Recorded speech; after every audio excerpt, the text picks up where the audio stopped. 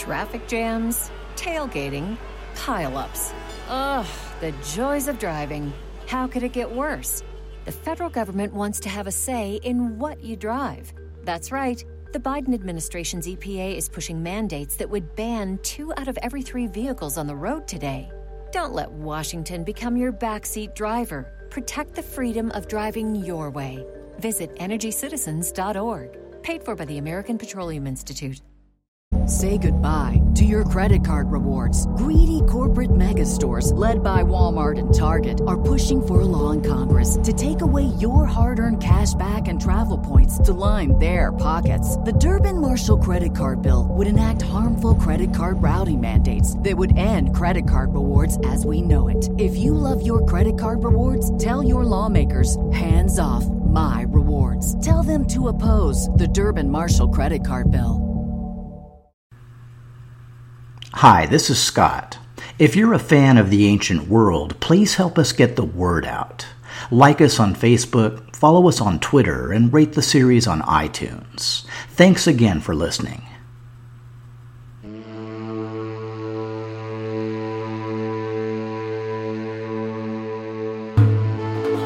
The Ancient World Bloodline. Episode B32, The Fourth Caesar.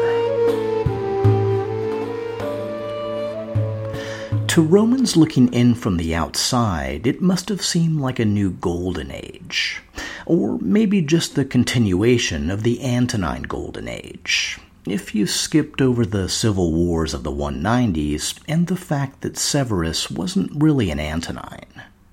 But regardless, one of the greatest emperors in Roman history was returning to the capital to celebrate the marriage of his son.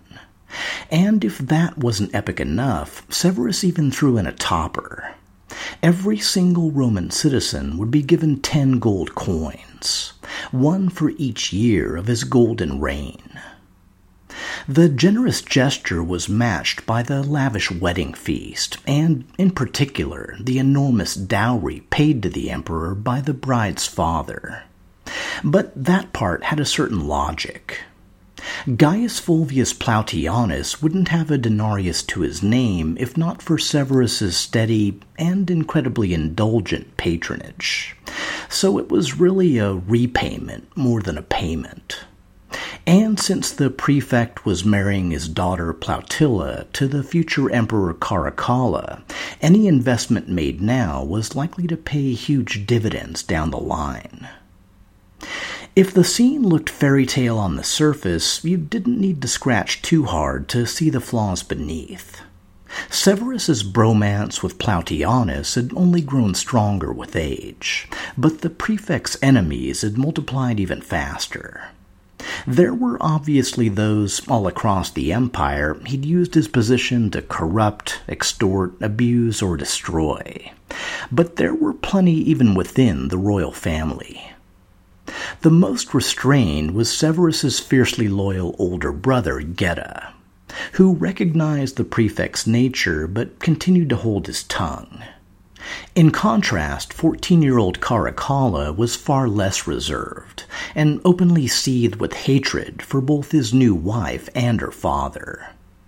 It was a hatred shared, if more subtly displayed, by his mother, Severus's wife, the 32-year-old Empress Julia Domna. Julia's bitterness was at least partly fueled by jealousy over the two men's closeness. Severus had even told a friend, "I love the man so much that I pray to die before he does." There was also wariness of Plautianus's ambition, that he might try to take the throne in place of her son Caracalla. But mostly, according to Dio, Julia hated the prefect because he treated her in an outrageous way, for he detested her cordially and was always abusing her violently to Severus. The fact that Severus let this behavior slide goes a long way toward explaining both Caracalla's growing resentment toward his father and Julia Domna's decision to remove herself from the situation and, according to Dio, study philosophy and pass her days in the company of learned men. This is the origin of Julia's salon of major philosophical and literary figures, a group that would remain a fixture for the remainder of her life. And, well, if rumors of Julia's infidelity are true, the behavior may have also begun during her isolation from Severus. After years spent in the East, Caracalla's wedding in 202 gave Julia the chance to reconnect with her sister's family in Rome. Julia Mesa, now 37, still lived in the capital with her husband Avitus Alexianus. Under Severus, Alexianus had been elevated to senator, legate, consul, and even proconsul of Raetia, modern Switzerland. While posted there, he dedicated an altar to the Emessene sun god Elagabal, the farthest one ever planted in the West. But after all these postings, he'd pulled back from public life, likely out of fear of Plautianus. There were also Julia Mesa's two 22-year-old daughters, Julia Avita Mamaia and Julia Soaemius Bassiana. While Bassiana was still married to the Syrian nobleman Sextus Varius Marcellus, and in fact was pregnant with his child, Mamaia's first husband had died, and she'd recently remarried to another Syrian nobleman named Gessius Marcianus. Severus never seemed too comfortable in the capital, and after massive public spectacles marking his first decade in power, he decided to take a family trip to his old hometown of Lepsus Magna. And this time, family included Caracalla's new wife, Plautilla, and, of course, Severus's BFF and fellow Lepsus native, Plautianus. Oh, and by the way, since Caracalla was technically co-Augustus, that meant Plautilla was now Augusta, or Empress, giving her equal status with her mother-in-law, Julia Domna. How could this not be a fun trip? Like I discussed way back in episode 35 of the original series, Lepsus Magna had been founded by Carthage in the 5th century BC to keep Greeks from planting colonies too far west. Over the centuries that followed, the city's relative isolation allowed it to avoid most of the intrigues that plagued Carthage, Numidia, and Egypt, and develop into a fairly prosperous port. Along with Punic language, gods, and family names, Lepsus had even kept its traditional Punic governing structure for decades after its annexation by Rome. After Severus took power back in 193, the leading citizens of Lepsus had occupied every building, street corner, and plaza with statues of the royal family. Not only Severus, Julia, Caracalla, and Geta, but also Severus's father, mother, grandfather, and even his first wife, Pacia Marciana. And yes, lest we forget, plenty of statues of the Praetorian prefect Plautianus and his daughter, the Empress Plautilla. And for once, these local statues of Plautianus actually got Severus a little peeved. Severus usually gave Plautianus an insanely long leash, with copious reams of slack. The emperor basically ignored it when Plautianus had his fellow prefect quietly killed and stripped his subordinates of their powers, so his role as head praetorian would never be challenged. Severus even let it slide when he'd once called for a legal case to be presented, and the aide said he'd need to check with Plautianus first. Even more outrageous, during their recent trip from Syria to Rome, Plautianus had fallen ill, and when Severus had gone to visit him, Plautianus's bodyguards had forced the emperor to shed his escort and enter the chamber alone. Just sit with that for a minute. I doubt even Sejanus would have pulled that kind of stunt. And where Sejanus had merely been the partner of my labors, Plautianus was sometimes referred to as the fourth Caesar, equal or even superior to Severus, Caracalla, and Geta. All of which was apparently fine with Severus, at least most of the time. But here in his hometown, Severus felt the need to reinforce just who was the emperor and who was the subordinate. Coming across a few too many statues of Plautianus for his liking, Severus ordered some of them to be melted down. The act was completed and the offense was forgotten. Unfortunately, as Dio reports, as a consequence, a rumor penetrated the cities that the prefect had been overthrown and perished. So some of them demolished his images, an act for which they were later punished. On a happier note, Severus took advantage of his visit to give Lepsis Magna a major upgrade. The city's Hadrianic baths had recently been restored by Commodus, and the citizens of Lepsis had recently adorned a four-way arch, or tetrapylon, at one of the city's major crossroads. The so-called Severan Arch now depicted the royal family in triumph, along with the siege of an eastern city, possibly Hatra, during the recent Parthian War.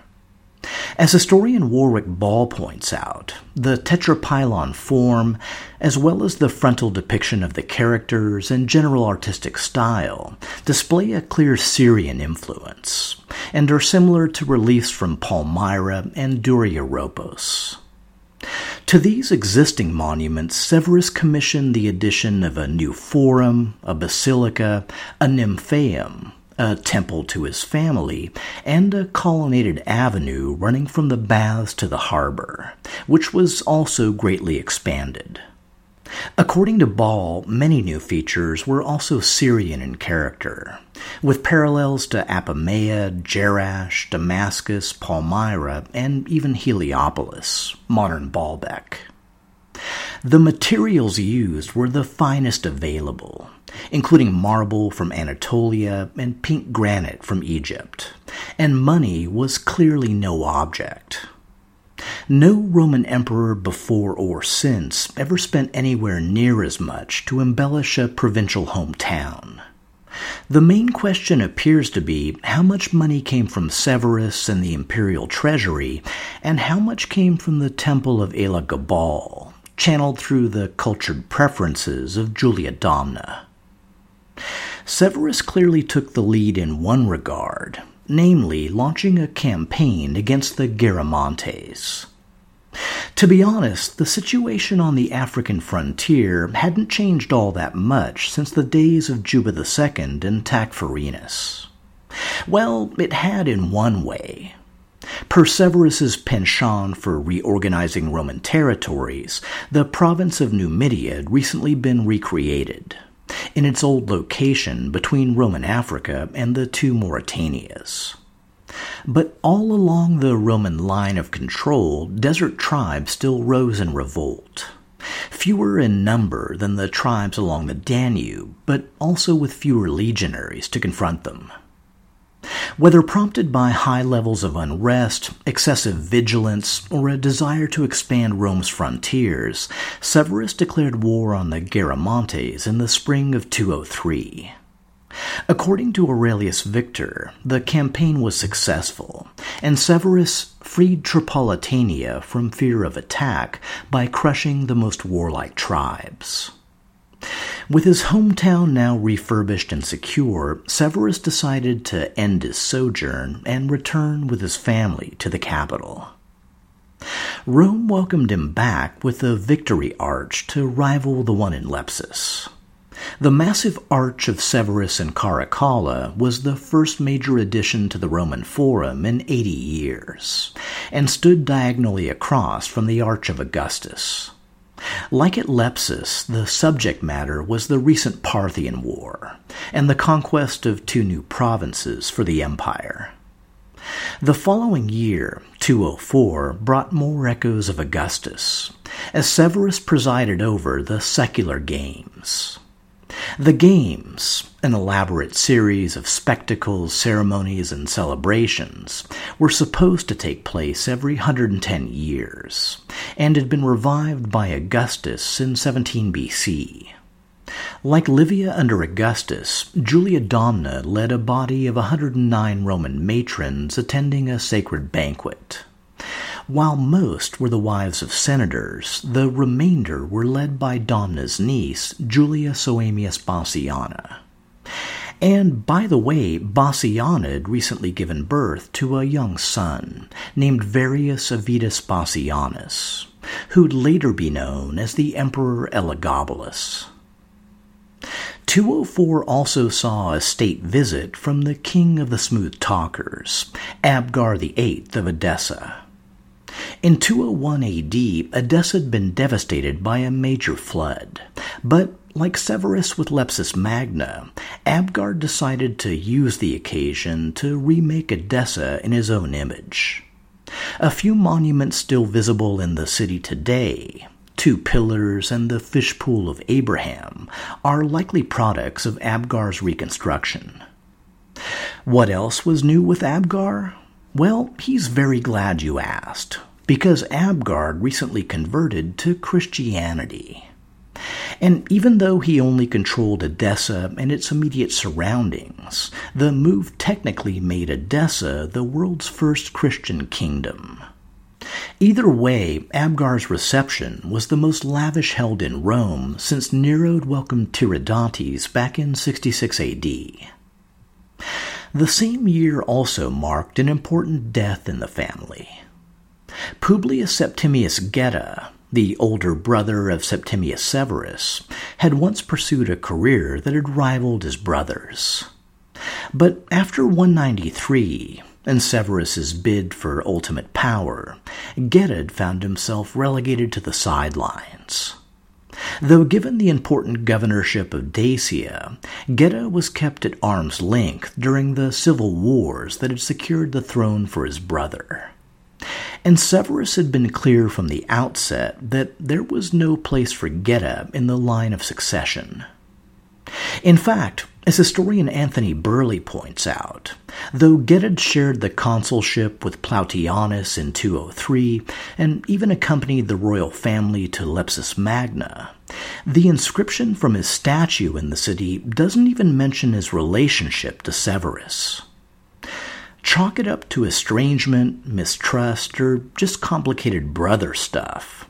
It took Geta's imminent death to make Severus lower his defenses. With nothing to lose, Geta told his younger brother everything he knew about Plautianus's corruption and ambition, and advised Severus not to trust the prefect. And surprisingly, Severus listened. According to Dio, after Geta's death, Severus erected a statue of his brother in the Roman Forum and stripped Plautianus of most of his power. At the same time, the now 16-year-old co-emperor Caracalla was still refusing to sleep or eat with Plautilla, and constantly telling her that the moment Severus died, his first act as emperor would be to kill her and her father. So, good night, honey. Plautianus could feel the walls closing in, and in early 205, one of 2 things happened. If you believe Herodian, Plautianus hatched a desperate plan to kill Severus and Caracalla. If you believe Dio, Caracalla hatched a plan to frame Plautianus as an imperial assassin. Either way, a suspicious letter was either discovered or manufactured, and the prefect was summoned to Severus's presence. In a nice bit of payback for the incident in Anatolia, this time it was Plautianus who was forced to shed his bodyguard and enter the chamber alone. In Dio's telling, Severus kept an even tone and just asked Plautianus, why do you want to kill us? Plautianus had just started defending himself when Caracalla rushed up, disarmed him, and hit him across the face. When Severus ordered his son to be restrained, Caracalla shouted his own order for one of his attendants to strike Plautianus down, which he did. And just like that, the prefect's reign was over, except for one interesting tidbit. Someone yanked out a few of Plautianus's beard hairs, took them to a nearby chamber where Julia Domna and Plautilla were sitting, and announced, "Behold your Plautianus." Was the guy just a jerk, or was he one of Caracalla's minions, or, more interestingly, was he bringing proof to Julia Domna that the deed had been accomplished? As historian Barbara Levick speculates, forging a note convincing enough to implicate Plautianus might have presented a challenge for a 16-year-old boy, but maybe not so much for a 34-year-old empress. Especially one determined to protect her family against a man she clearly despised, and a daughter-in-law who fancied herself an equal. Maybe Juliet even offered to distract Plautilla while the deed was accomplished, or just wanted to see her face when the proof arrived. Who knows? The line between a Julia Domna and a Cersei Lannister could be very, very thin. While it's fun to speculate, there's no smoking gun, and Severus, for his part, blamed himself for everything. He'd been too generous, too loving, and too free in giving honors to his friend, who'd understandably been corrupted by the excess. In the aftermath, Caracalla and Plautilla were quickly divorced, and she was exiled to an island where he'd eventually have her killed. And, another spoiler, Caracalla'd never remarry, meaning Julia Domna remained the sole Augusta for the rest of her life. Now, in case I've given you the impression that Caracalla was a dangerous psychopath, well, that's basically correct. The sources all agree that both Caracalla and his brother Geta spent their teenage years going from bad to much, much worse. Cassius Dio gives a pretty good synopsis. They outraged women, abused boys, embezzled monies, and made friends of gladiators and charioteers, emulating each other in the similarity of their deeds and full of strife in their respective rivalries. If one attached himself to any cause, the other would be sure to choose the opposite side. If there was any check on their behavior, it had been Plautianus, and now Plautianus was dead. Severus did what he could to rein them in, but like with Plautianus, he could never really bring himself to punish them. Instead, he tried to convince the boys that as long as they got along, they'd co-inherit the richest and most secure empire in Roman history. But according to Herodian, the youths paid absolutely no attention to him. They rebelled and spent their time in pursuits even more reprehensible. To Caracalla in particular, Severus was the man who'd forced him to marry against his will and backed his best friend over their mother. How could anything he said have any value? By 208 AD, Septimius Severus was a man past his prime. He was 63 years old and, according to Herodian, constantly racked by disease. From his royal estates just outside Rome, Severus tended to imperial business, presided over legal cases, and oversaw refurbishments to the capital. He put his stamp on the Temple of Peace, the Pantheon, and the Circus Maximus. He also erected the Septizodium, a large building housing statues of the 7 planetary gods. Severus himself stood in for the sun, with his statue facing south toward Lepsis Magna. Despite his many achievements, Severus had frequent bouts of melancholy, and was quoted as saying, "Everything have I been, and nothing have I gained." In short, he learned that conquering an empire was far more enjoyable than governing it. Which is why, the moment he learned that Britannia was in revolt, Severus saw it as the solution to all his problems. The chance to lead legionaries into battle once again, and instill some camp discipline in his sons, done and done, even though his horoscope indicated he'd likely never return. Caracalla and Geta, unsurprisingly, detested the idea. And as a city kid who got dragged camping, I totally understand. It's unknown what Julia Domna might have thought. Actually, her whole relationship with Severus at this stage is a bit of a black box. Did the death of Plautianus allow them to reconnect, or did her possible role in the murder push them even further apart? It's unclear, but either way, the prefect's death allowed her family to come back in from the cold. At least 3 of Julia's relatives were invited to join the expedition. The first was Aemilius Papinianus, who'd just been named as one of 2 new prefects of the Praetorian Guard. Unusually for a prefect, Papinianus of Emesa was a lawyer, not a soldier. As a matter of fact, he was one of the greatest legal minds of the Roman world. Along with his younger colleague, Ulpianus of Tyre, Papinianus had distilled an enormous body of Roman law into a more rational, streamlined system, one that would later be codified by the Christian emperor Justinian. The second relative to join the trip was Julia's brother-in-law, Avitus Alexianus, who assumed the role of comis, or trusted companion, to the emperor. The third was Sextus Varius Marcellus, the husband of Julia Soaemius Bassiana, who'd soon be promoted to procurator of Britannia. And, by the way, Julia Domna's other niece, Julia Avita Mamaia, had just given birth to her first child with her new husband Gessius Marcianus. The boy was named Marcus Julius Gessius Bassianus Alexianus, though he'd become much better known as the Emperor Severus Alexander. The expedition was massive, and whatever the initial cause, its goal soon became the permanent occupation of all of Britannia.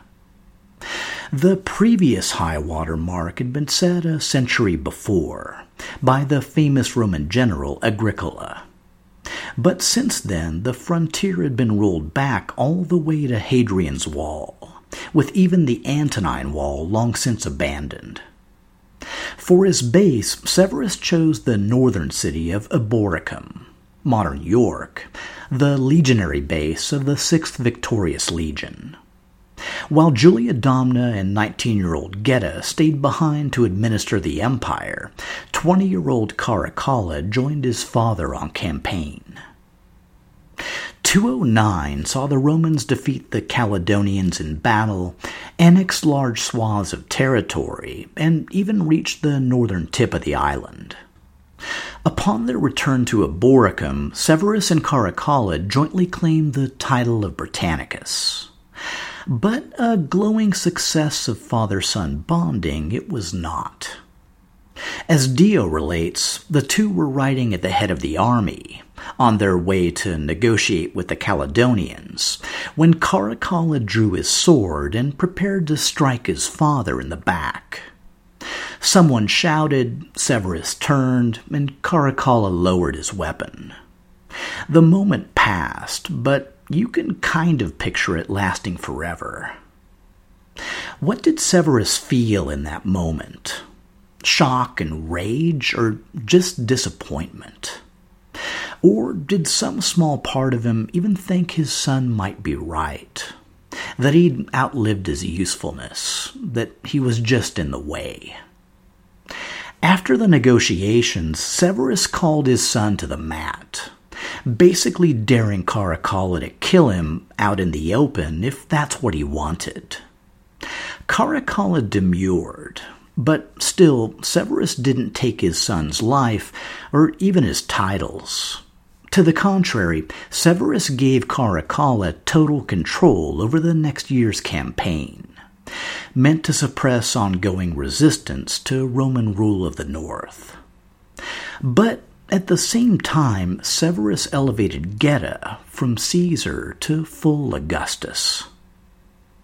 Having 3 men of full imperial rank from the same family at the same time was unprecedented.